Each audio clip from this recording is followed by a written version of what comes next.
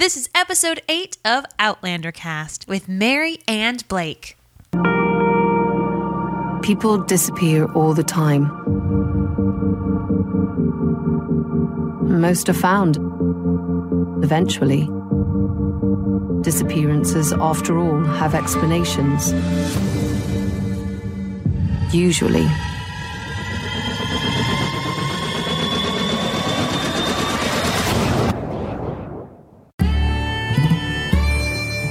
Welcome to Outlander Cast with Mary and Blake.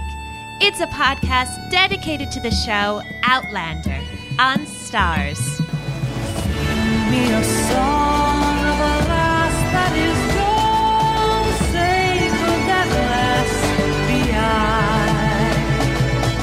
Mary of soul, she sailed on a day over the sea to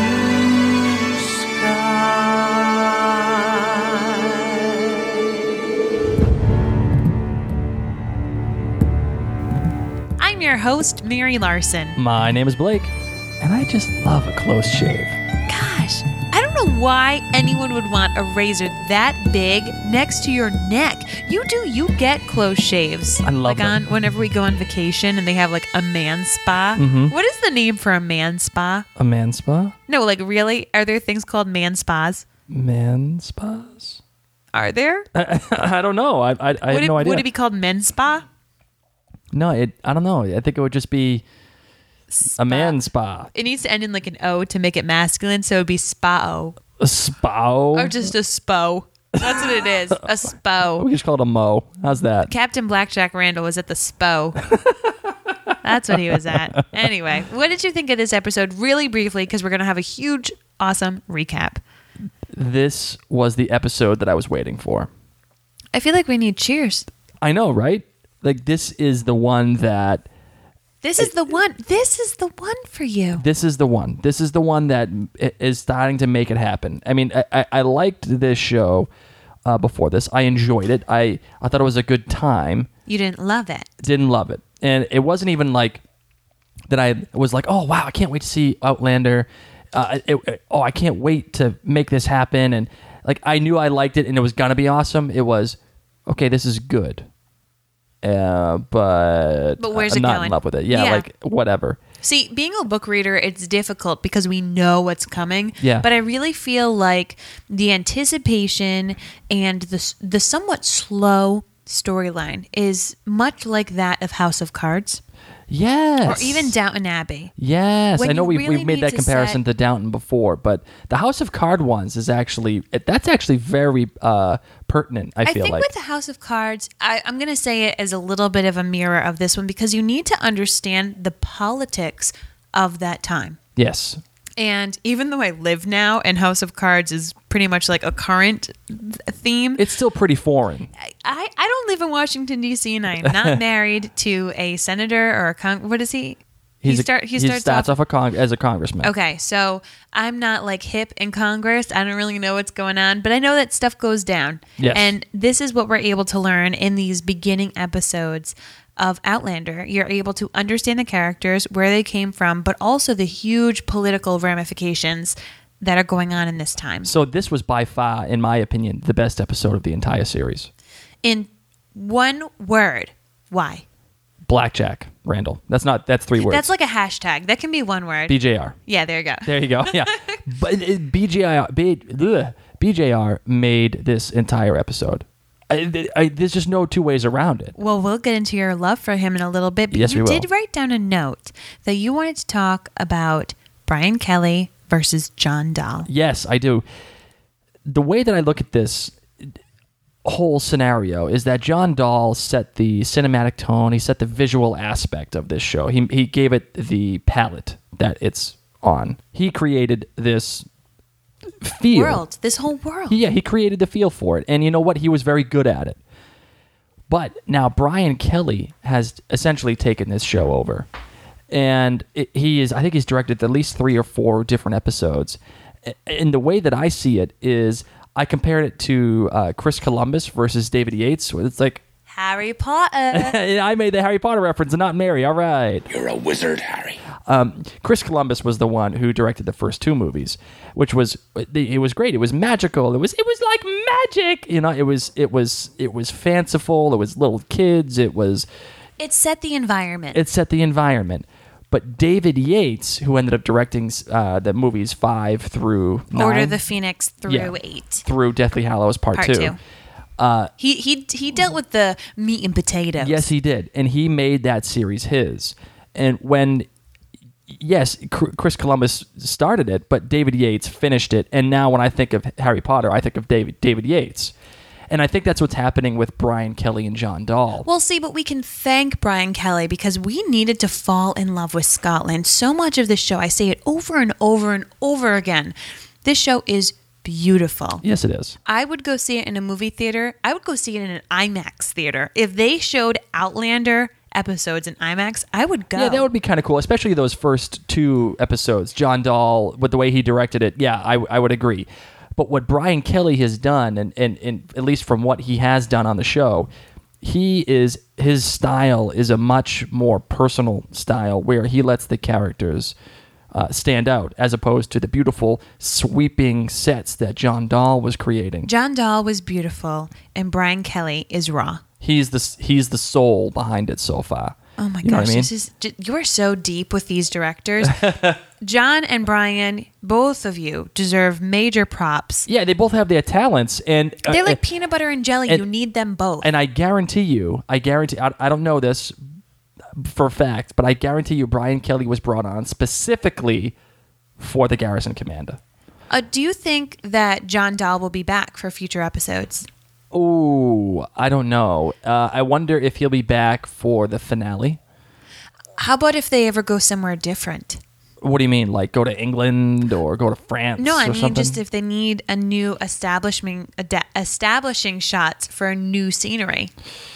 Oh, no. You see, I think when you bring in a director, you're bringing him in for a very specific reason. And to helm an episode or 2, it has to be something very special. And John's special reason was he made us love Scotland and also understand Claire and where she was. Correct. Okay. Correct. And everything Whereas else Brian, he is the interaction person, Brian Kelly. He is the person that gives you the real personal nature behind the show. And you also have to be called out for, I know you love comparisons. Now you've just compared this show to Harry Potter, which is completely different. Whatever. I love both, so you're okay in my company. I know what's coming up next. All right, go ahead. However, a lot of people hated on you for they did. comparing Jamie to Justin Bieber. Yes, you know what? Good. I'm glad all you hated it. You want to know why? Why? Because I'm a contrarian. Oh, really? You always say my brother's a contrarian. Yeah, I'm a contrarian when it comes to this kind of stuff. Okay. Listen, I feel like the Justin Bieber comparison was a valid one. And the reason why I say that is this. The Jamie fandom is, they're maniacs. The Jamie fandom is crazy. Everybody loves Jamie. Oh, Jamie this, Jamie that. It's almost oppressive for someone that is not a book reader. For just someone who's just a show watcher. He is important. You can tell that he's important, but I just don't see it. Couldn't you have compared him to the Beatles? No, because the Beatles were exceptionally talented. You didn't see Never Say Never. Justin Bieber finish. As a little child. Let me finish. The Beatles redefined rock and roll. I mean, they literally changed the way that you look at the landscape of the world. Okay. Okay. Justin Bieber didn't do that, and neither is Jamie. Jamie's not going to do that either. But Jamie is going to make you think about some other things. I'll tell you what. Yeah, well, and the reason why I made the comparison was because Justin Bieber has all these little fangirls, and all they do is they cry over Justin Bieber and be, oh my God, Bieber. Okay, so I'm going to cut you short because you're being insulting a little bit to those of us who love Jamie. No, let me finish. Okay. The reason why I'm saying all that is because Justin Bieber, I'm sure, is talented in his own right. I'm sure he does his own things, and that's great. The reason why I compared them is because I don't understand it. I don't understand why all these girls are like, oh my God, Justin Bieber. Then they're crying over Justin Bieber. And I still don't understand why everybody is madly in love with Jamie. It's okay, and you don't need to. And that's why I made the comparison, because I don't understand. Not because I was being a dank. But you can say, I mean, especially in the last episode, not this one, but last week's episode, you said that you liked Jamie's humor. And, Yeah. I bet you would want to be Jamie's bro, like his friend. He seems like someone who you could hang out with. Yeah, I think so, but the problem is he's like that guy, he's like that perfect guy. But he's not. But, well, as of right now, the way he's being portrayed in the show, he is. But he's not. Think about it. As he's portrayed in the show, he doesn't have a cent to his name. Mm-hmm. He's a wanted man. He has been accused of thievery and murder. Yeah, that's true. And he trains horses. And he sleeps half the time with the horses. That's a valid point. So I completely disagree with you. That's a valid point. I mean, I think You just hear the noise from Twitter. That's what it is. Well, it's Twitter and it's just people in general. I think that it's that fandom that I'm talking about that just swoons over Jamie. Sweetheart, I'm telling you, this last 3 minutes of this episode made me swoon. All right, let's calm down. So suck down your swoon because Let's we can calm handle down. this. Before we get into this week's episode recap, I just want to give a quick shout out to our iTunes friend, Bob from Princeton. He left us an awesome review on iTunes. Oh yeah, He said he is still watching the show because of Outlander cast. really? So here's another guy. And I'm always interested to hear a guy's point of view on this show. Okay. Bob says that he started watching Outlander because of Ron Moore. Makes sense. After watching the first episode, however, I thought the show was more of a romance and not a historical drama. I decided to move on from it. However, after listening to Outlander cast, Mary and Blake have shown me the light. First off, they are great communicators. Second, they balance each other out in terms of how he is looking at the show and how she is looking at the show. The different perspectives have really helped me to see that this is indeed a historical drama and not primarily a romance. Wow. I usually listen to their podcast first and then watch the episode, and I am all the better for it. Disclaimer. I loved the ending of Lost. Oh, that's my boy. So I should tell you what type of viewer I am. So, Bob, thank you so much for this.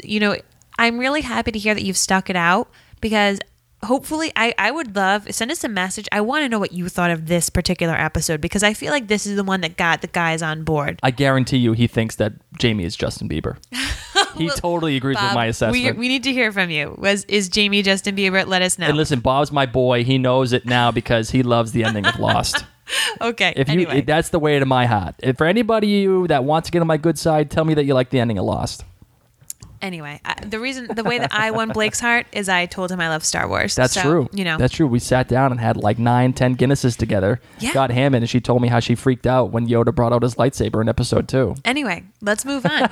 You don't want to tell that story, do you? It's already been told. Let's jump into this week's episode recap.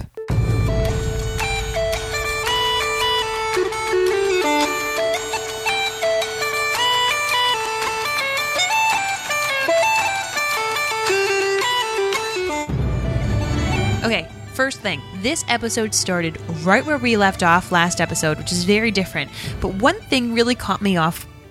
Why did Claire have 2 horses? Did Claire have that much soap that she needed a second horse? I don't know if that was an accident or if someone just thought maybe this will be Dougal's horse, even though Dougal wasn't there in the beginning when she needed 2 horses. But I even noticed this when I rewatched the last week's episode. Claire has 2 horses and doesn't need them. I think it must have been Dougal's horse. It had to have been. Then it was misplaced in a scene when she was first washing. Yeah. Or else Dougal was watching her wash, which he might have been for quite some time. Anyway, so Claire, of course, is there, and Gaston comes, a.k.a. Lieutenant Jeremy. He comes and asks her, but let's be honest, he is Gaston. He is dashing, but probably not a really nice guy. No, I don't think so. We don't know. We don't know. Lieutenant Jeremy, who is a blacksmith on the side, whatever. he asks her, "Are you okay? Are you here on your own accord?" Claire takes way too freaking long to answer. And she's not even Sassenach wasted at this point. I just loved it. It was like a good solid 5 seconds. And Claire should have just said, "I'm all set. I'm fine." Or she should have said, raised her hand and said, "I need an adult."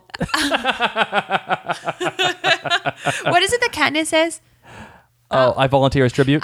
That's what she should have either done. She should have raised her hand and said, "I volunteer as tribute. Please take me along with your English men," or "I'm all set." And she didn't. She kind of bit her lip a little bit, looked around. You think she was really struggling with this whole idea? She totally was. She didn't know.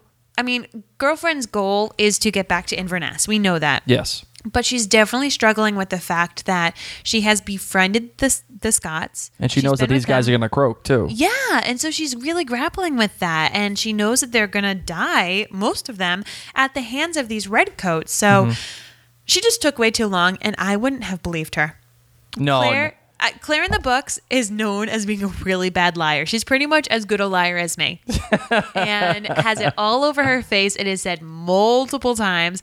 And I liked this because it just was so awkward. You just look at her and like, Claire, just give up, girlfriend. And clearly he didn't believe her either. No, he was either like, she's either lying or wicked dumb. Either way, we need to take her. Yeah. So Gaston and Dougal go for a ride along with their merry redcoats. And Claire is so excited to hear accents like hers, because this is what I'm thinking. This is my little side note. Okay. I wrote down, she's not going to hear nasty Gaelic jokes with these fellas.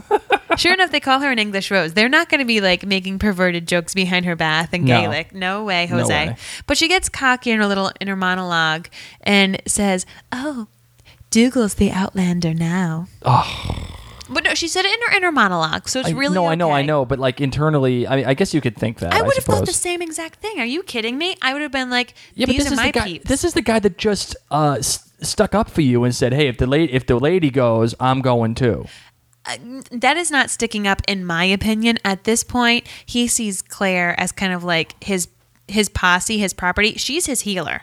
All right. Yeah. It's not him being Mr. Heroic. But don't you think she earned her place among his little sometimes his little group there? Yeah. Except, and with that said, don't you think that she is deserving of a modicum of respect?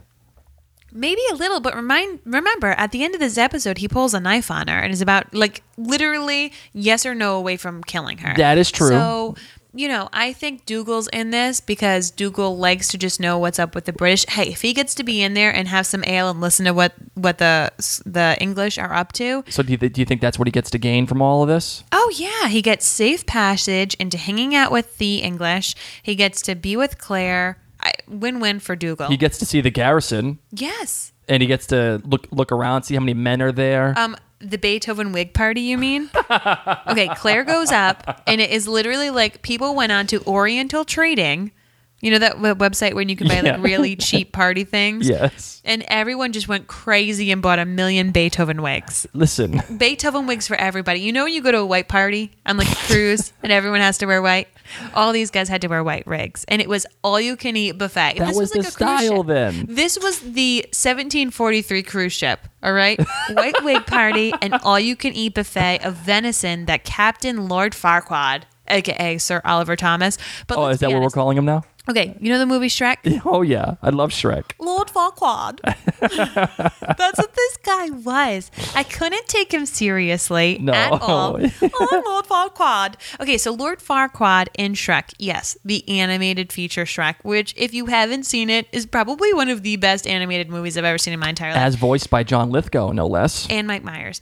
Anyway, so John Lithgow is Lord Farquaad. And Lord Farquaad is such a chicken that he sends Shrek, an ogre, to go save the princess. Like, Lord Farquaad does not lift a finger. This guy doesn't lift a finger unless it's to open his new bottle of claret, okay? How I think of Sir Oliver Thomas, though, is he is the book smarts. He was obviously probably wealthy, well-born, went to school, so he got to skip a lot of the steps. He was never, like, infantry level. He just went to being really smart. He's probably great at battle planning. Yep. He probably can read maps very well.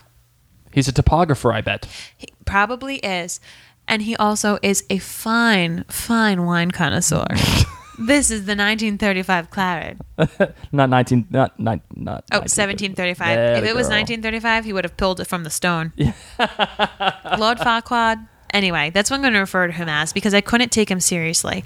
So Lord Farquaad, though, he thinks, first of all, he thinks he's the king of the castle because all of these guys are his minions. King of the castle. They follow anything he said. It reminded me of that movie Mean Girls with Lindsay Lohan, where all the girls follow the popular girl around. So if you're telling a joke and you're popular, I'm going to laugh. And all of these guys at the table, what were those girls called? The plastics. The plastics. all of these guys sitting at the table with Lord Farquaad. We have to call were like them the plastics from now on. We are. All the Oh. Beethoven wearing wig guys. Oh. They followed along. Oh, you're joking? Ha ha ha. Oh my God. You're complimenting Claire and telling her she's a English rose. Ha ha ha. Yes, she is. Whatever. So Lord Farquaad takes a couple digs at Dougal, who is standing there so strong and yet not being rude. Dougal is trying his best to compose himself to be there as Claire's guardian. Because it's eating him alive. Oh, he sees these people eating all this venison, drinking all this wine, And being living in dinks. this luxury when he knows that they're out there crucifying his own people. Yeah, and they're asking him questions, and he's answering. He goes, and he gives them his own answers in his own accent. Him, what should we call you? Oh yeah. And then he says, I'm you can call me Mackenzie, or if you were getting formal about things, you can call me Chief Mackenzie and stuff like that. And the guy says, I don't know about the rest of you. I don't know about the rest of you, but I fail to understand a single word the creature has said. Right in front of Dougal. Like, really? You know what? Lord Farquaad needed like a dumb button to be pushed right then. Because I'll tell you something. This was not in the books. Oh, it wasn't? No. Oh, I remember you saying this whole scene was different. Yeah, I'm sitting there going, okay, this is interesting. All right, we'll see how this goes. So Lord Farquaad, I hope he gets handed his butt on a silver platter by Dougal he's gonna. in future episodes. He's gonna. Because you just don't say that to Dougal Mackenzie. Dougal Mackenzie is one of the roughest, toughest men in all of Scotland. And you just called him a creature. Right to his face. And had all of your little plastic. And like you talked about him like he wasn't even there. Yes. You know? And then he makes a joke about what's under men's kilts. Oh my God. And then he's talking about the accent and everything. And Dougal says, if you wanted to hear a London accent, why don't you go back to London? Which I loved, and yet it was so right on. It was right on. That's like a total power move by Dougal. Like, hey, fine, you don't like it, get the hell out of here. You don't belong here anyway. And then, of course, we have... Blake and I actually had this interaction with a family member. We have a family member that moved to Massachusetts. It's an extended family member, we'll just say that way. A step family member. And he whined because he lives in Massachusetts now. And he's like, oh, yes. Massachusetts sucks. It snows in Massachusetts. Florida's so much better. And one of Blake's family members... who doesn't really hold her tongue. She's kind of like Claire, a little bit in the way that Claire doesn't know when to stop talking. This family member posted on Facebook as this guy was going on a rant. We'll just move back to Florida then. Just get out. We don't need you here anyway, dude. And that didn't go over so well. So in that sense, Dougal's comment about just go back to London didn't go over very well Not either. really, because Gaston freaks out. And It wasn't Gaston. No, Gaston freaked out. Because remember, he pulls out his sword. He's like, if you keep talking like that, da-da-da-da-da. And Dougal says to him, if you pull that needle out, we'll see who pricks who. And I thought that was great.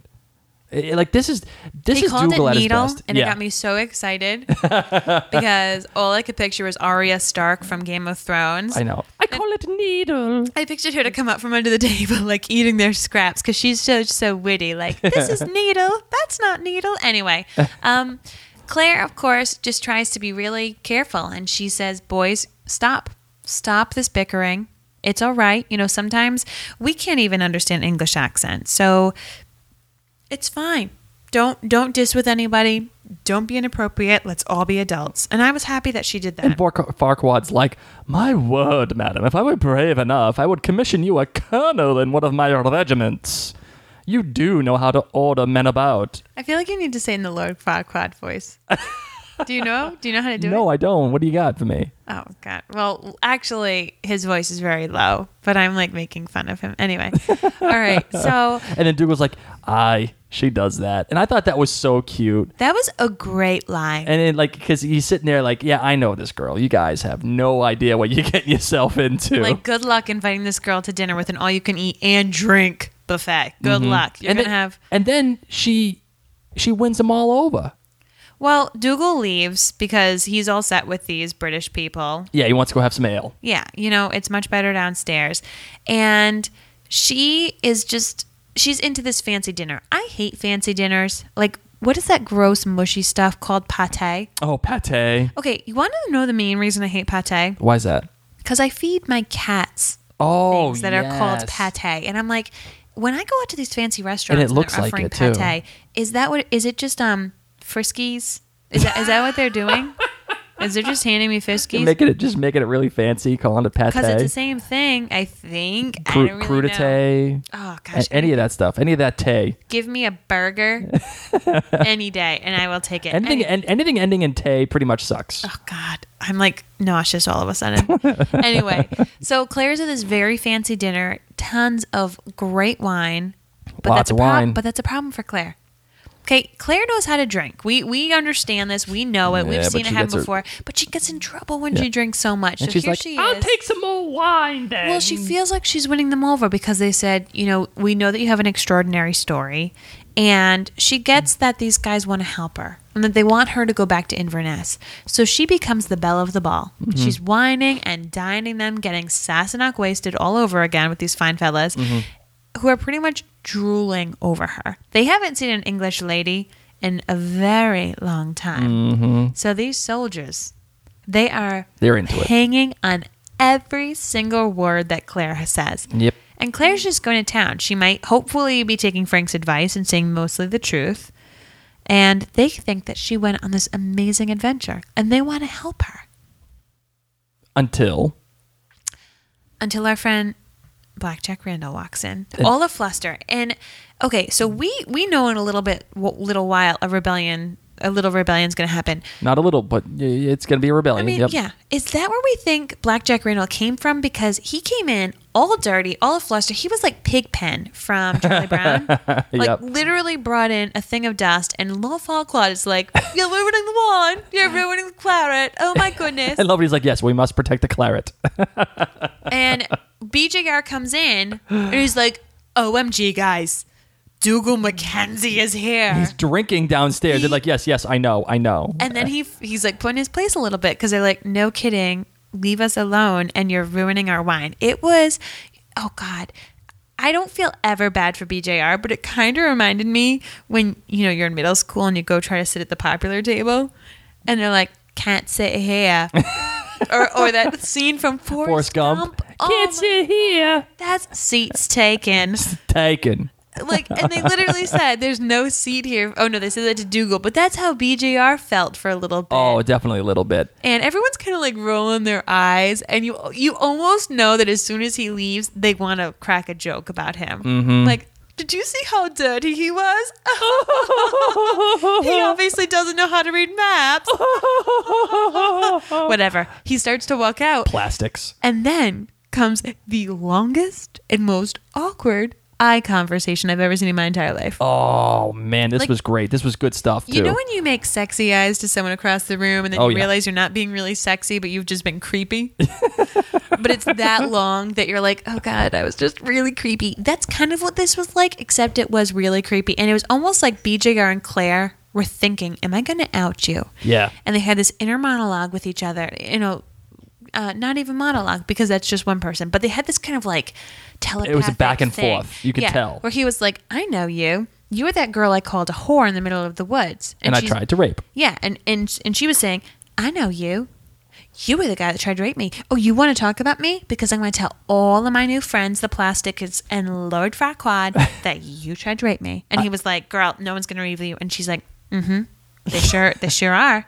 They sure are. Bring it.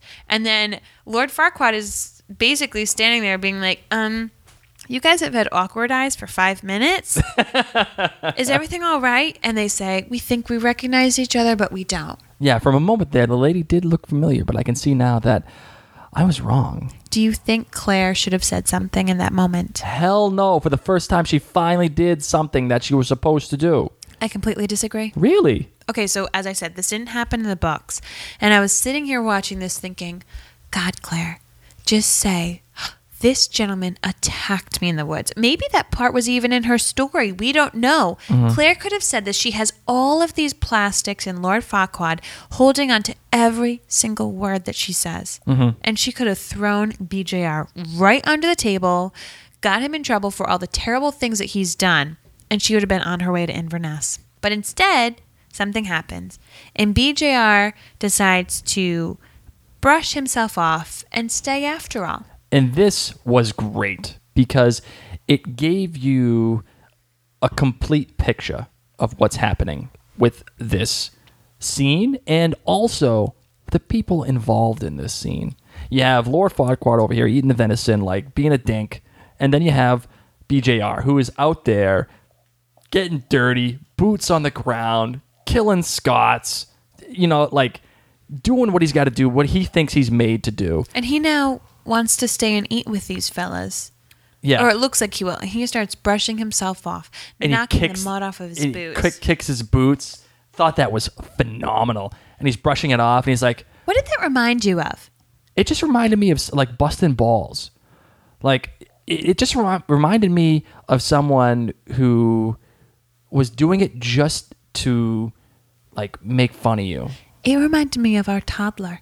It reminded me... Right now, Reese, our son, he's playing this game where he likes to climb up on our table, our coffee table. Yep. And we have taught him, get down. Please stop. Get down. And he'll look at you very slowly and put his arms up very slowly and act like he's going to push himself up. And he sometimes even picks a leg up. And he'll look at you the whole time. Just like BJR did. Just like BJR was given that stare like, oh, look at me. Yeah. Oh, you're afraid of this dust? Well, guess what? I'm going to kick it all over the place. And that's exactly what our 17-month-old does. He stares at us and he's like, oh, you don't want me to get up on the table? Oh, you don't want my foot up on the table? Well, look at this. Guess what I'm going to do? Guess what's coming up on the table? How do you like me now? Guess what dust is getting in your claret? There you go. So BJR comes in and talks about a gentleman that he just found who, not just a gentleman, a soldier who is tied to a tree. And unfortunately, while his legs were crossed and his arms were in his lap, his arms also happened to be cradling a head. Except before BJR could say that, Claire was like, oh, he was tied to a tree. Must have been a prank. Except no, Claire. No, it's actually because he got beheaded, actually. How do you like me now? How do you like me now? So Claire then goes off on a tangent and they do a little bit of a pissing match, for the lack of a better word. But in it, Claire outs herself as being someone who sympathizes with the Scots. Yeah, she ends up saying that the Scots just want the same freedoms that we enjoy, freedoms we take for granted. They're not the aggressors. We are. It's their land, and we're occupying it. And then BJR comes up with all this time we're living with the savages. I have to wonder if Dougal Mackenzie shared more than food and shelter with the lady. Perhaps he also shared his bed. Oh, God. So to make matters worse, I mean, Claire just dug herself a hole. And you could tell as soon as she said that, when she actually verbalized that she sympathized with the Scots. Yeah. You realize that she was like, oh, I shouldn't have that many glasses of wine. She's like, what did I just get myself into? Oops. Can we rewind? Yeah. Please? No, nobody? No, you can't do that. You guys No. don't have records yet? No, apparently not. Right. So she says that, and then BJR comes in and says, oh, I bet you slept with Dougal as well. And she just freaks out. Which, Claire, stop. And she keeps talking and talking and talking. And you know what?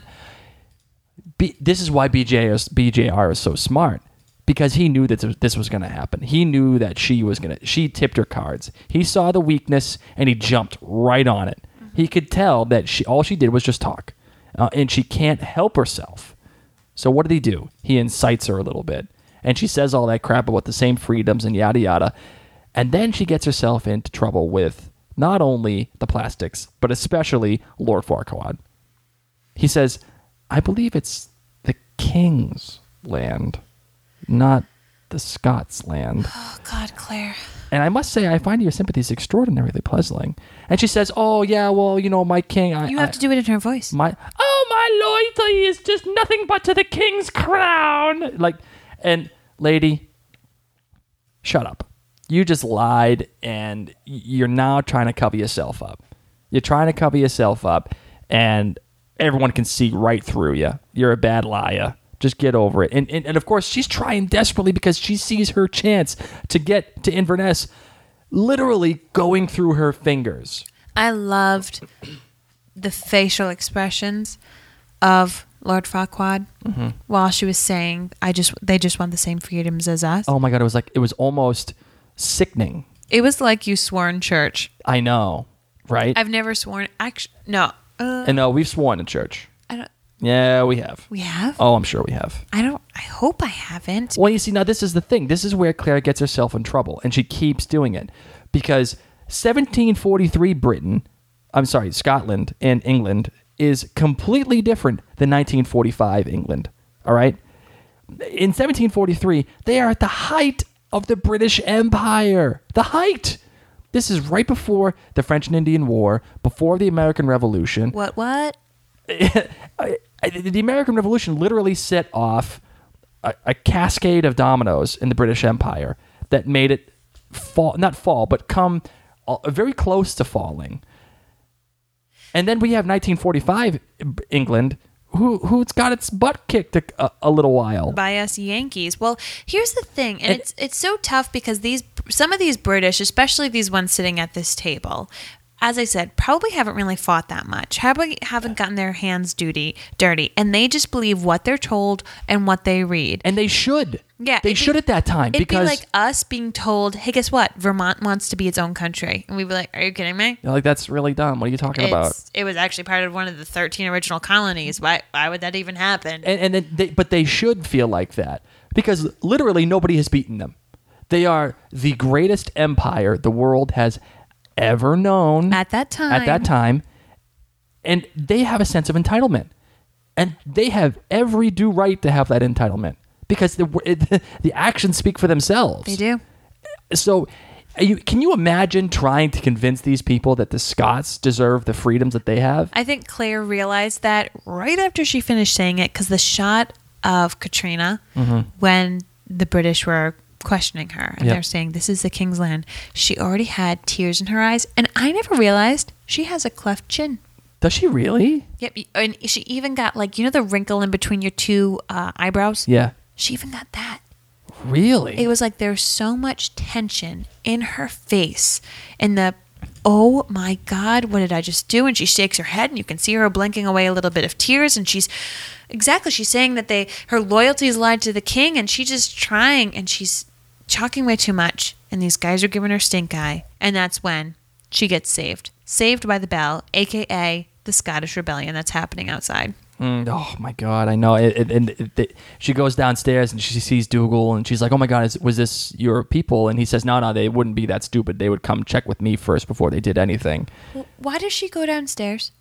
Because there's a guy that's being brought down there, and she can't help herself. She's a nurse. She wants to help out, and the guy's been shot, and the makeup work for this guy was phenomenal. Like, you see the bullet wound in his arm. Yeah, whatever. Okay, we've all seen bullet wounds on TV. Who cares? But they have that slight shot of his tricep when they lift his arm up, and you see the skin just hanging there, like it's just sawed off ham. You know what I mean? And it's just blood's pouring out, and you have the voiceover where Claire says that she knows that she hasn't done this in a while, but that arm's got to go. Dougal sees her there, and he asks if she's okay, and she's like, "Of course," but she focuses on doing what Claire does best: healing people. Yeah. And all of those plastics leave. They probably They're gone. No, but they're probably going to go fight or secure the building. Who knows what? But while she's taking care of this guy's arm, until the guy comes out with a saw. A saw. Okay, the sword would have been better. And truthfully, there was a fireplace over there, so there's probably an axe nearby. Please, just take it off in one clean whack. Don't saw this poor guy's just hacking arm. it. Oh my God, I could not watch. Oh, that was I good. could not watch. She's like, "Oh my God, tell me what I can watch. Tell me what I can watch." You know, she was all freaked out by it. Couldn't even look at the screen. Why did we need to know that hanky was that guy's wife's? I don't know. That's a little awkward. That was kind of weird. That's a kinda valid bad. point. I kind of felt bad for the wife. I kind of felt bad for that guy. And then Claire, I think, was waving her. I don't even know. But here was my biggest issue with this episode. Okay. Like, this episode was awesome. Yep. Except for one thing. Claire goes back up to the room. Yes. Why? For what purpose? They don't really say it. and it doesn't make any logical sense. I would have preferred that one of the plastics or someone escorted her up to Yeah, the maybe room. she felt like the plastics were still there. She goes back because she wants to have dessert. She was promised a 5-course meal, and she knows that apple I'm getting crisp my is creme coming. brulee, damn it. Right?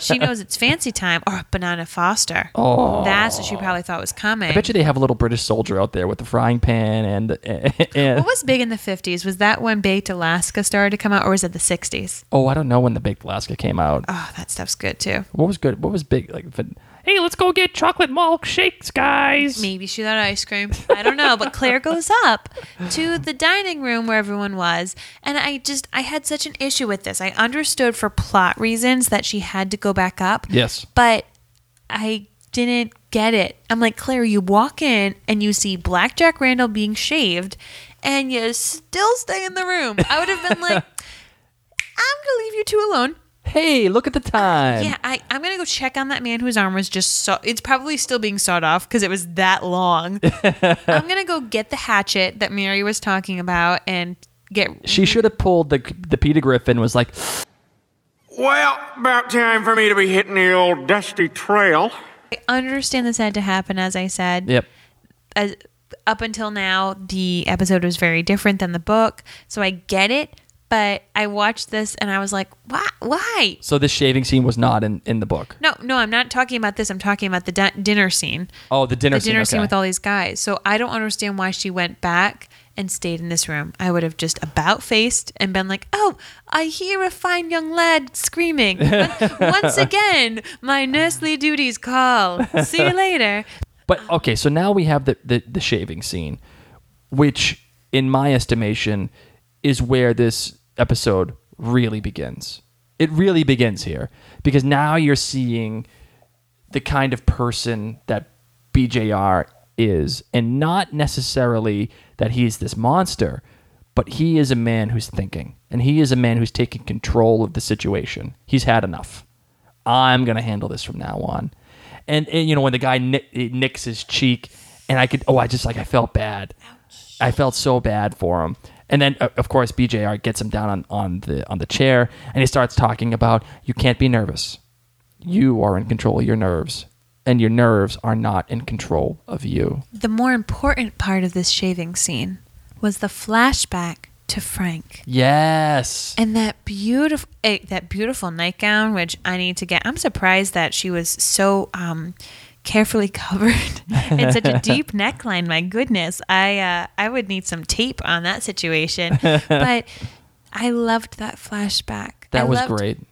Her shaving him and him asking her to keep this special old blade safe. Yeah. And she said, "Who's going to keep me safe?" And he says, that's my job.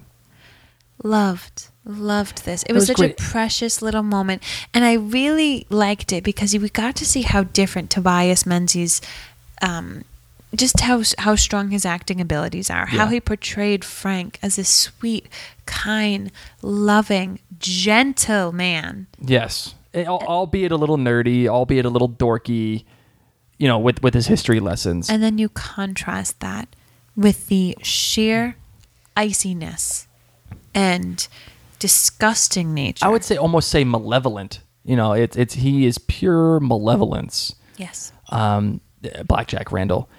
And I cannot compliment Tobias Menzies any more than saying that this portrayal of both Frank and BJR was triumphant. It really was. It was just seeing the different. It was almost like it was two different actors. You know, like I could see. I remember earlier I said I hated the fact that it was the same guy playing two different two different characters. But the way that this guy has transformed himself between the two, it's almost unparalleled. They needed to do this though because he did look so much like him. Yeah. I mean, it is just over and over. The reason that Claire thinks about Frank is because Blackjack Randall reminds her so much of him. Yeah. It's not that she's just having this random flashback like, oh, remember when I shaved my husband? No, she's seeing a guy that looks just like her husband in a situation that they had. And the whole thing with the blade, isn't necessarily about the blade, and it's nice to know. It's nice to have that exposition about the fact that this blade's been around forever, and it's his family heirloom, and it's dull, it'll cut me, yada yada, and then you turn around, you see the same exact blade in this guy's hands. It's about that, but it's not. It's about showing you the two very different people that Claire is seeing in her mind and in reality. That's what this is all about. It's setting that stage for what's about to come. How did it make you feel to see Frank? It made me feel great because it makes you want her to get back to Frank. I feel like everybody overlooks Frank way too easily because everyone's so concerned with Jamie and Claire. But Frank really is a good guy. And I know I proclaimed that I'm Team Frank this and Team Frank that. I agree. But seeing their love is something that is innocent almost. And it makes me feel like she really needs to get back to him. But instead, she's stuck in 1743 with the gentleman who is now questioning where she's from. He even asks her, "Oh, do you speak French?" "Oh, yes, very well." And then they say some other things in French. And she then points out his heritage, like where he's from, his hometown. He says, because he says to her, "Oh, there are no Beechams in Oxfordshire that I know of." Yes. And she says, "Well, how would you know that? You're from Sussex." And you see her moment like, "Oh, I wasn't supposed to say that. I'm not supposed to know that." And of course he goes, "Well, how would you know that?" And she says, "Well, it's because of your accent, And she ends up saying, "Well, I have a lot of tutors, and a lot of my parents spent a lot of money, and they would both be very upset if they actually heard this from you." Blackjack Randall had these little smarmy smirks as he talked to her. Yes. He would occasionally smile and even furrowed, and I just loved how Tobias furrows his brow so much when he's BJR. Even when he comes out to her and he says, that the mere memory of trying to come on to you leaves me ashamed. And the way that he says it to her, it's almost very concerned and caring. And I actually kind of believed him. I agree. Even though I knew I shouldn't believe him, I was falling for this trap. Correct. That Blackjack Randall. So here's the thing. Blackjack Randall was probably like Jack Bauer. They have the same name, Jack. Well, that's a beginning. He's probably used to interrogations. Oh, yeah. And he knows how to play someone who's in a very precarious situation. And he's also used to reading lies. Oh, yeah. And he can. He's totally doing it because she tells some tale about how she fell in love with this guy and he left her there. And he's like, "Oh, why'd you tell me the guy's name?" And she says, "Oh, I don't want to give you the name because it'd ruin his career." She should have just made up a name. Once again, I knew this was going to happen. Claire, just make something. I'd say, he probably gave me a fake. Yeah, it's Bob Smith. Bob Smith, Claire. And you could say, well, and if it didn't pan out, you'd say he probably gave me a fake name because he just wanted to take advantage of me. And that's armchair quarterback a little bit. That's 20/20 hindsight. But the thing I loved that he was doing was he was drawing her image on that napkin as she was speaking. And you can just tell that he's soaking her all in. Beautiful art. What did you know he was drawing her? That it was kind of like Leonardo DiCaprio in Titanic. Draw me with this and only this. Did you know he was drawing? I had a feeling that he was drawing. I didn't know necessarily of what it was going to be. I thought he was writing down the facts so he could go and cross-check them. Okay, that's a very good one. I like that idea. But no, he was trying to terribly sketch. He could not work in New York City as a sketch artist. No, I mean it was good, but it wasn't that good. She's like, "Oh, you captured my likeness," and you know what he did, and not just her physical likeness, but he was looking at her, capital H, her, as a liar, and he saw right through everything, and he interpreted her the way that he drew her, and you could tell her mouth was very dark. And it was extremely vivid, and all the things that were coming out of her mouth were vivid. All the lies were vivid, but they weren't enough. Do you think Tobias drew this for real? Hell no. Really? Hell no. That's some editing right there. Really? That's some serious. No way, Tobias. I bet you he can't even draw stick figures. The man's an actor. That's what he does. He acts. He doesn't draw. I don't No, I mean, it wasn't a really complicated drawing. And he calls it Beautiful Lies, which was great because obviously Claire is beautiful. I mean, there's no way around it, but she's a liar. And then she realizes that there's just no way that she can get out of this. And then he cuts through all the crap. He tells her... No, he baits her. He says, oh, you want to go to Inverness? Well, guess what? I know you're with Jacobite people. Oh, yeah. So I want you to tell me everything about it and no more lies. I will tell you about me, and you will tell me about you. Should Claire have taken this offer? Oh, man. In hindsight. This is a tough one because you talk to a man at 1743 about traveling through time, and guess what's going to happen? No, you don't tell them traveling through time.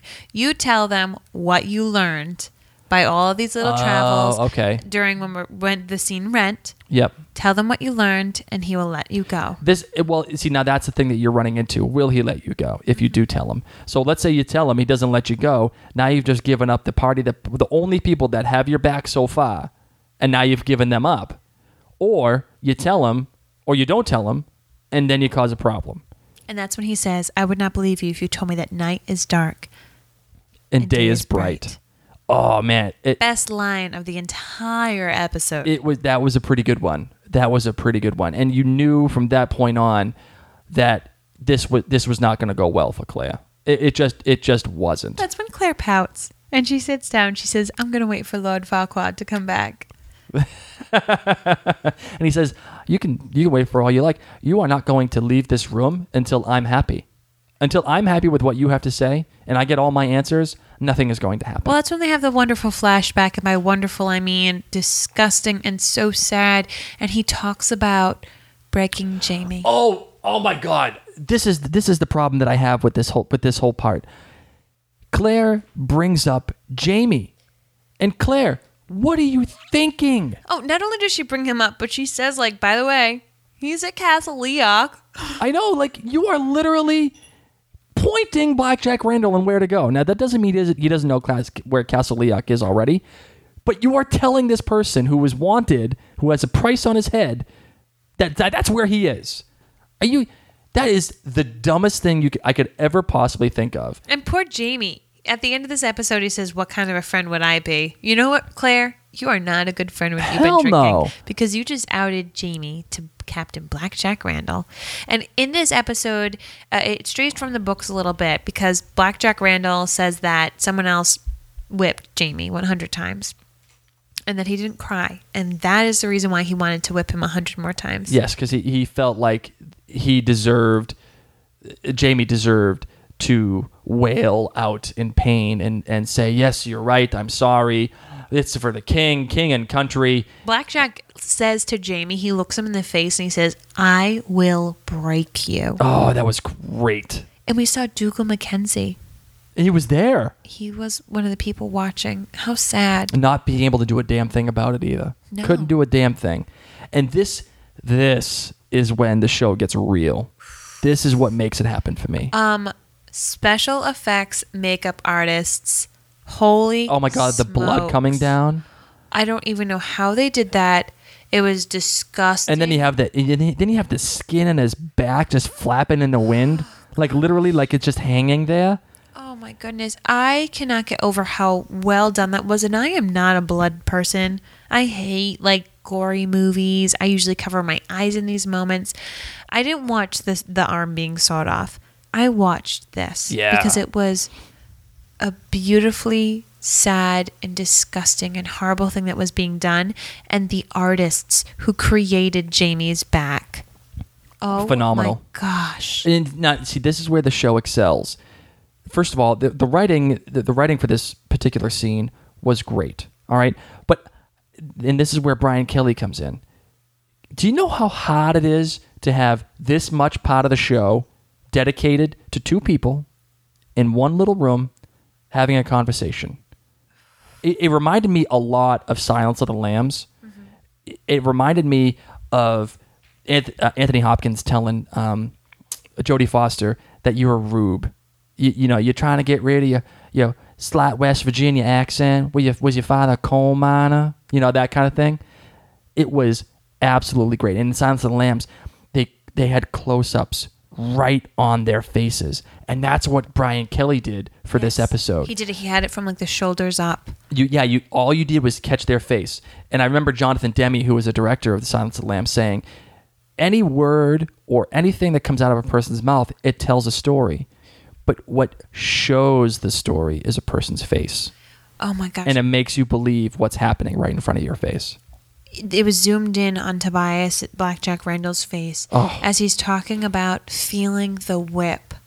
And he knew he was hurting Jamie, and about feeling the whip. Oh, coming up through his arm. His arm. And he starts talking about, 100 lashes, your arm gets tired. But he also said the boy would not beg for mercy. Wouldn't do it. That's what he wanted. Yeah, he so he kept wanted going. Jamie to cry out. And he kept going, and then finally got so bad that one of his guys faints. And everybody starts laughing. And then this is when you see Blackjack Randall just like lose it in his own little way. Why do you think he lost it? Because I think he felt a little insecure about what was happening. He was tired. He was kind of falling over himself as he was doing it. He was losing, and Jamie was beating him essentially. And then all of a sudden, something in his brain just snapped. It just took over. That was the end. He was going to prove this point. And it wasn't about making the boy cry out anymore. It was just about the sheer beauty of it. And he said,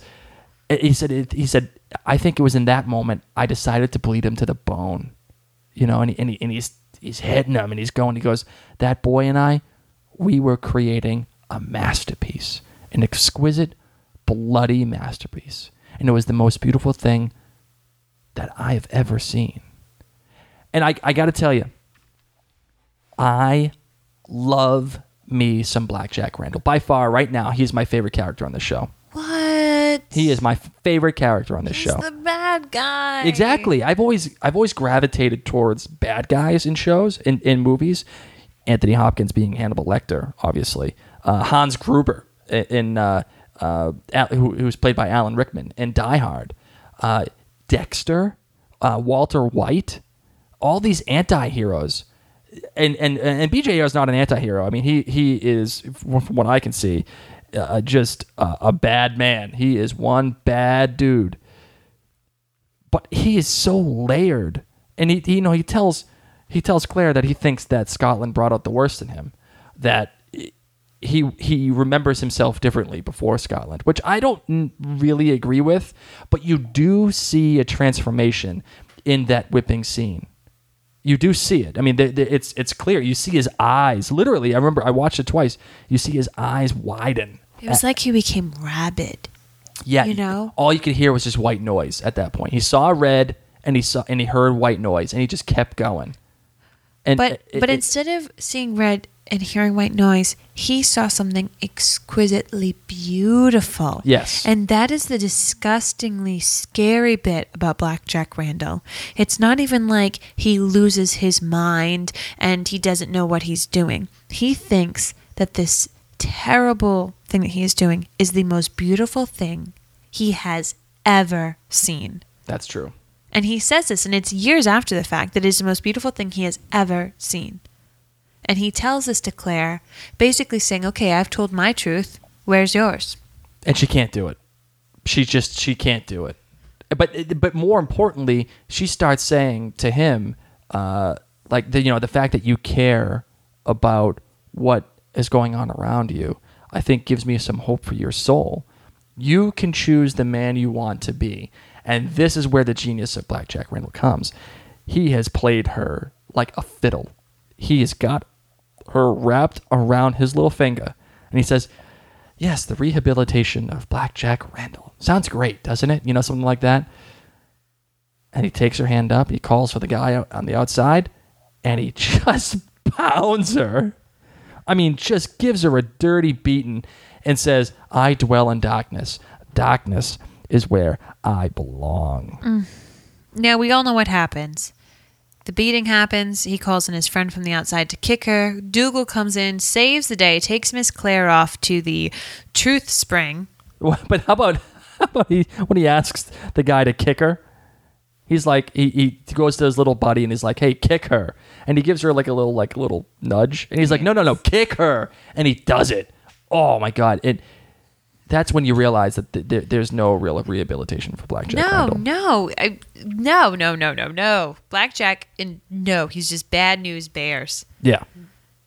So we do. Fast forward, plot line, it gets Dougal and Claire to the spring where he asks her one more time, are you a spy? And he has he has his little dagger pulled out, ready to kill her if she answers the wrong way.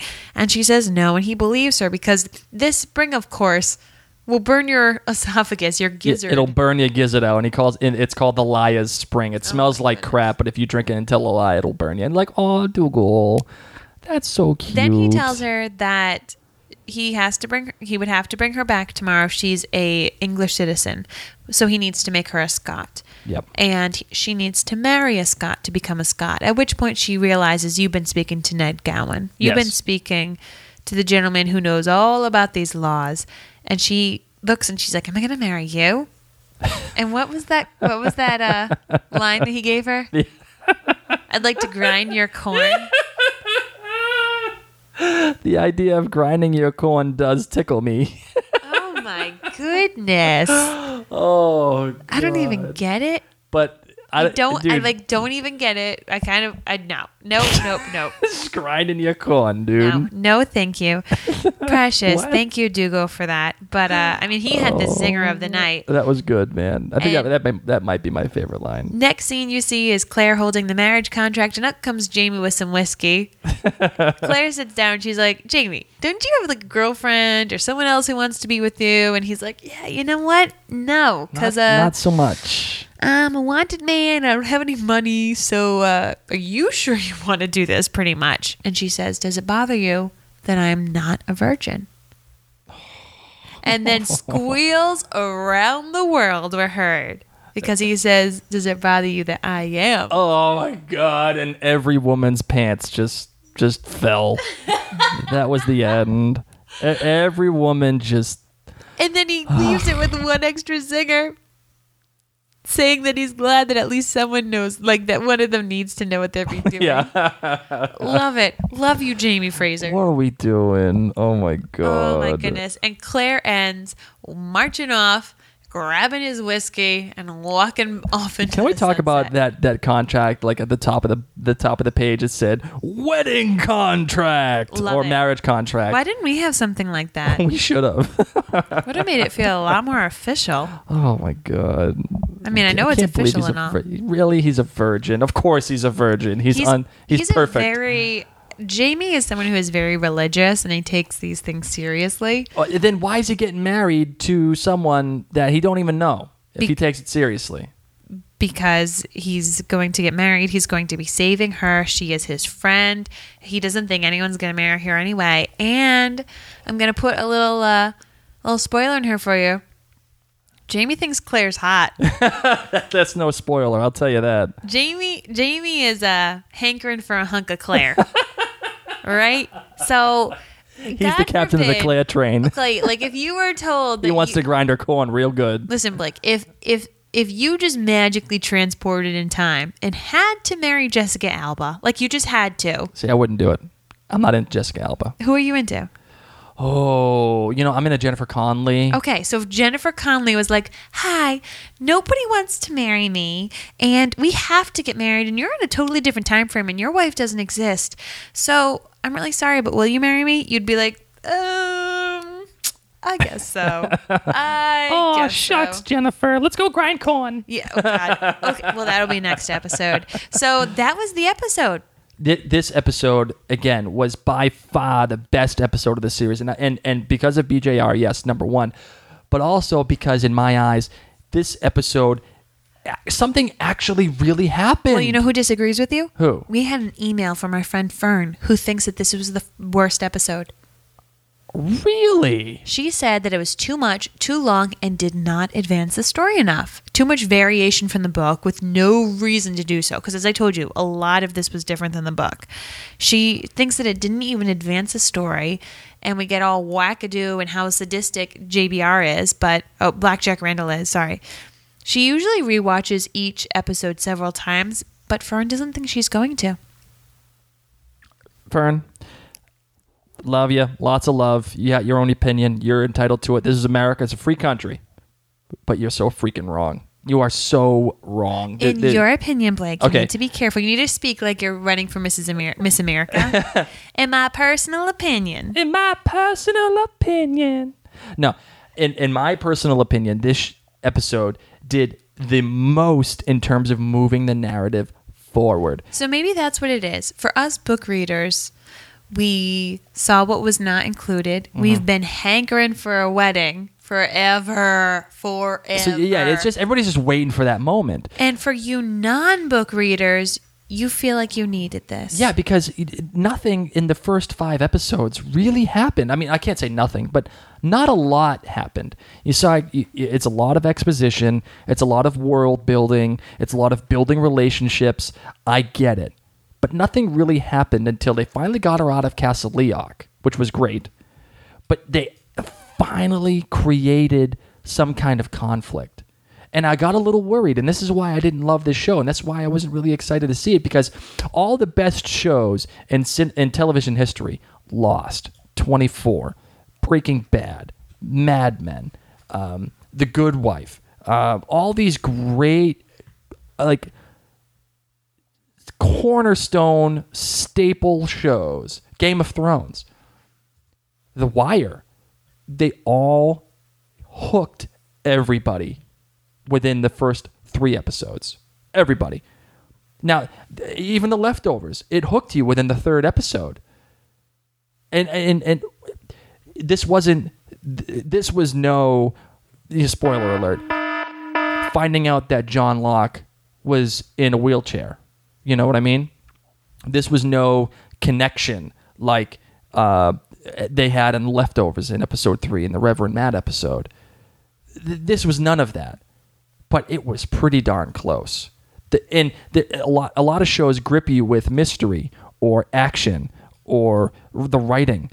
This show finally gripped me with the acting job by Tobias Menzies. They finally introduced a character that was fleshed out and actually posed a real, utter threat to Claire and Jamie and the rest of the Scots. This man has taken a severely personal stance against them. And this is going to create a massive conflict going forward. And that's how it actually did something. It brought the story forward. It's created a conflict now. Especially for you non-book readers. I guess that's where it is. For us who have read it, we get it. We just want to hurry up to the wedding and the wedding night. So, Fern, I can understand. And you did ask me a question how I felt about Katrina when she was cast. And I think when I looked at the non-model pictures of her, I saw her as Claire right away. Mm-hmm. She is a beautiful model, though. And hot damn, if I could look like Claire without makeup, even with a butt pillow, I'd be happy with that. All right, let's get to the rest of the listener recap. Listener feedback.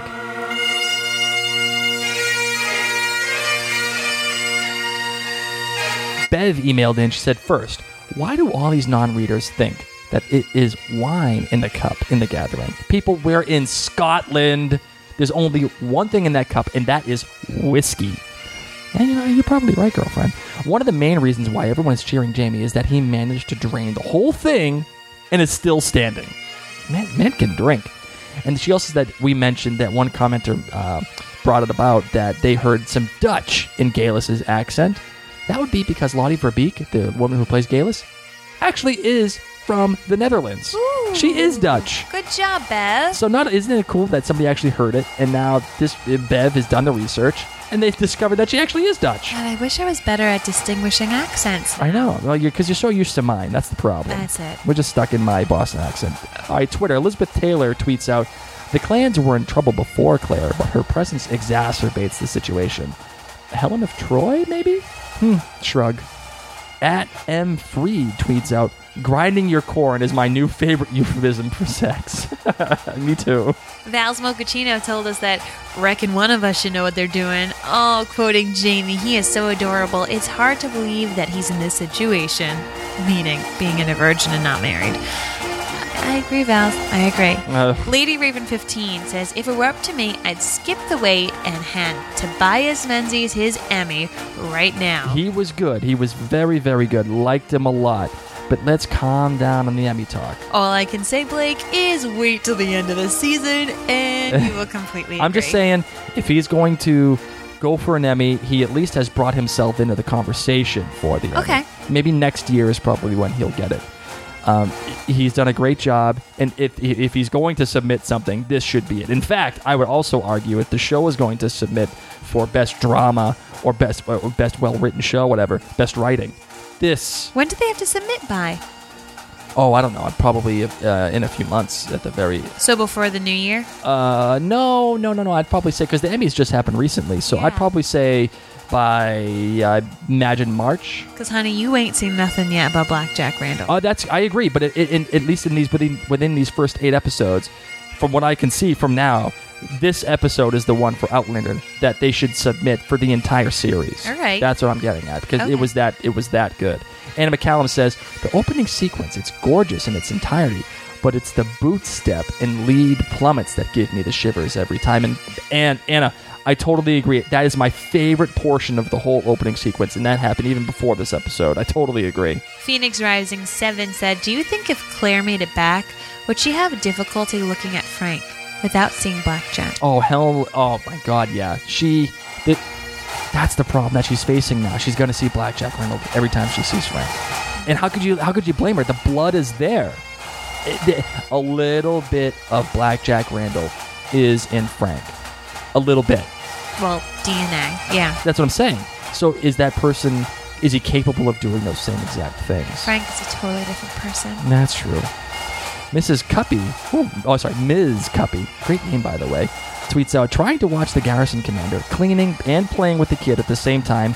Is there a magic formula for this? It's called whiskey. Lots of booze for you and the kid. We don't really condone child drinking, but if your Little bit kid on the is gums. teething, like ours A is. little bit of Jameson don't hurt.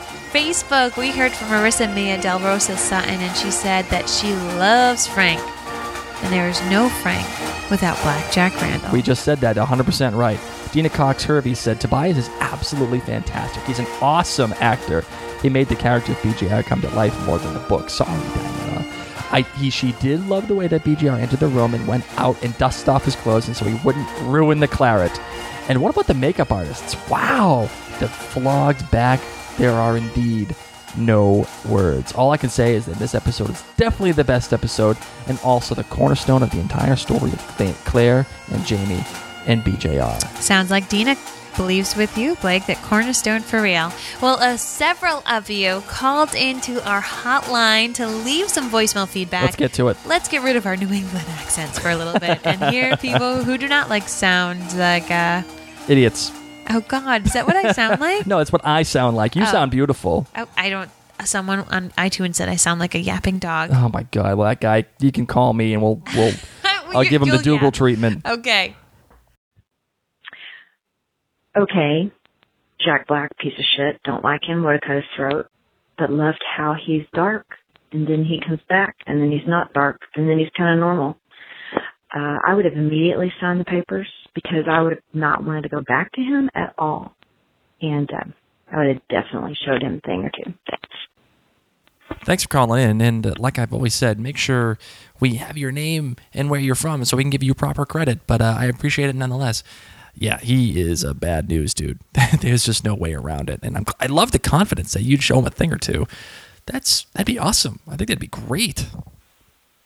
Hey, this is Susie Burns from Haymarket, Virginia. I have my whole family hooked on Outlander. My husband, my daughter, and her boyfriend, and my teenage son. And I wish I had a picture of their faces tonight when Blackjack Randall knocked the wind out of Claire. It was priceless. I can't wait for next week. There's going to be a wedding. Bye. Now, this is a girl after my own heart, saying that Claire getting kicked was awesome. I like where you're going with this. Blackjack Randall was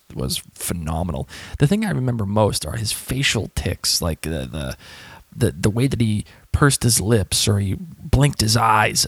Tobias Menzies was phenomenal. It was masterful. And the other thing I liked too was when he took the bottle of claret and out the window, he poured it out first.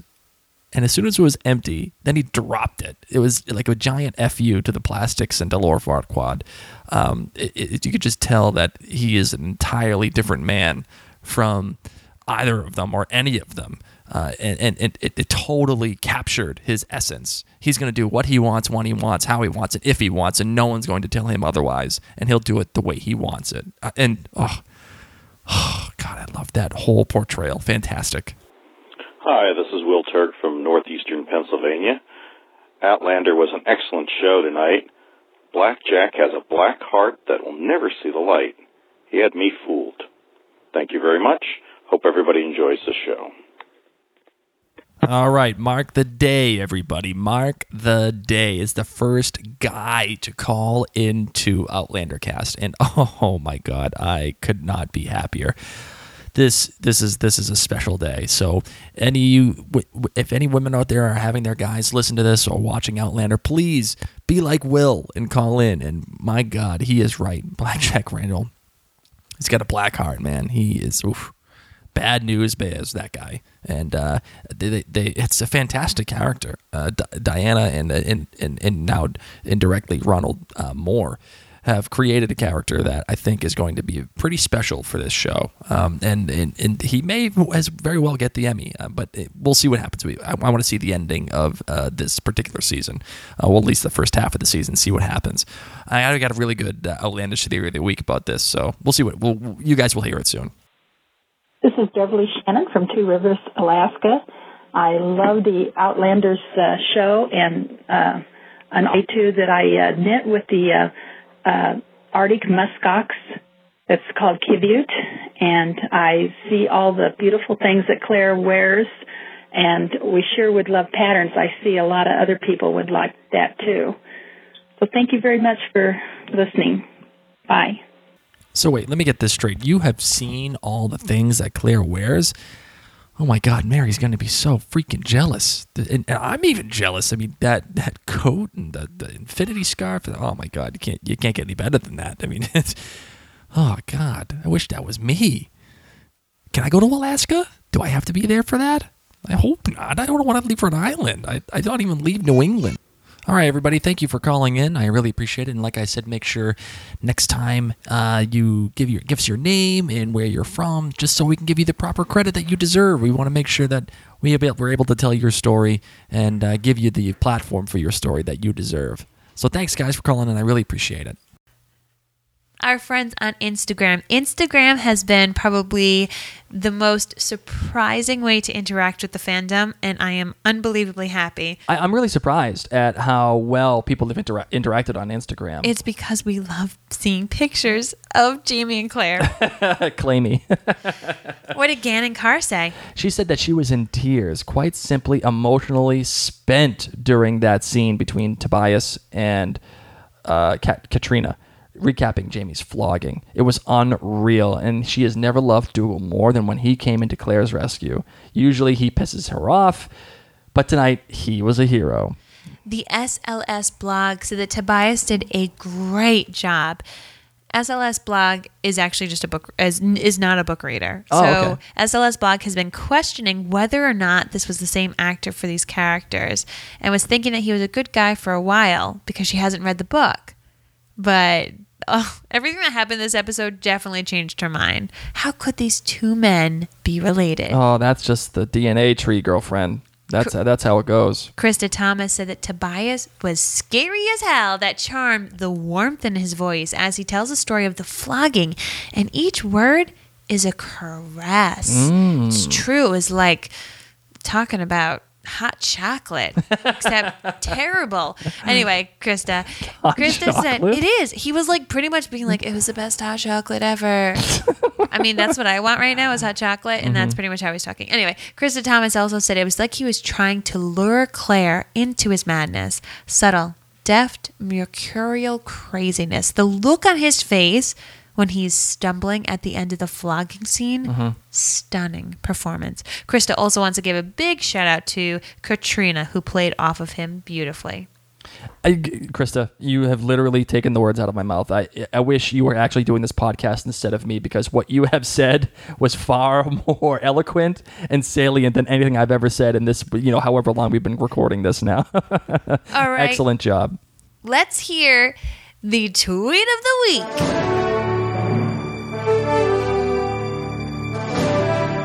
At Inez888 says, okay, so I was supposed to move by Wednesday, but I'm still not packed, although I did have time for this amazing episode of Outlander, though. Yeah. We're going to be in that same boat. Blake and I just finished kind of like buying a house. Yay! Yay! Congratulations, us. Big announcement. Big announcement. We're going to have a whole brand new studio, too. We're going to sound a lot better soon. Oh my gosh, I'm so excited. Except we should pack. And then instead we watch and rewatch and rewatch. And then podcast. And then we go on Instagram about Outlander. So we feel your pain. That's why we really liked your tweet for this week's Tweet of the Week. So Inez, congratulations on being the Tweet of the Week. We want to give a shout out to a couple more of our friends who have rated and reviewed us on iTunes. Random Chalk Talk said that Blake, you and I are hilarious and bring such a great dynamic to the Outlander world. I love and appreciate that you are coming to it from different angles to discuss, meaning book reader and show watcher. It definitely adds so much to the podcast, and to keep it up. We're excited. Random Chalk Talk. We want to know if you're a book reader or not. And Landerbabe39 says that she or he loves this podcast. They have a hard time weeding each week for the podcast. Aww. So all I have to say is awesomeness. Thank you, Lander Babe. Thank you so much, Lander Babe. Oh, it would be a girl, right? Babe? Yeah, Lander Babe. See, but I don't really think a dude's calling himself Babe. But I call you Babe. Yeah, that's different. I got you, Babe. I got you, Babe. What if we're grinding corn? What do you call me then? Well, see, that's why I got confused. If I could just do a little side note. When he said, I would like to grind your corn, when I look at the shape of corn, I think man, not female. So I was really confused. Blake, before we close out the show. Yep. What is your outlandish theory of the week?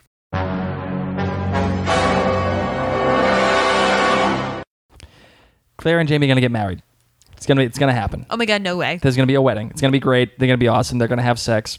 It's gonna be fantastic. Okay. It's gonna be a great sex scene. It's gonna be like Twilight. It's everyone's gonna be waiting for it. Okay. It's gonna be like soft and very caressing. It's just minus the whole vampire thing, right? However, and I'm gonna reference Harry Potter again. You're a wizard, Harry. It's going to be just like the wedding and Deathly Hallows Part 1. They're gonna have the wedding. And all of a sudden... A Patronus is going to come up. A Patronus is going to show up. And say, the minister is dead. Keep going. No, I'm done. Okay. No, seriously, what's going to happen at the wedding? There is a very specific reason why Claire has said Castle Leoc to PJR. Because PJR is going to go straight to Castle Leoc to go get her. Do you think he's going to stop the wedding? And it's going to be either mid-wedding or just after the wedding. Do you think it's going to be when the priest says, what is it? If anyone has any issues, can you speak up? PJR's going to be like, yes, as a matter of fact, I do as well. No, there's going to be a problem. Because he said, if you don't show up tomorrow by daybreak, you're going to be considered a traitor to the crown. So you think BJR is going to break up the wedding? Well, no, not necessarily break up the wedding. But the wedding is probably going to happen. They're going to consummate their marriage just so that it's convenient for that. But shortly thereafter, BJR is showing up to that castle.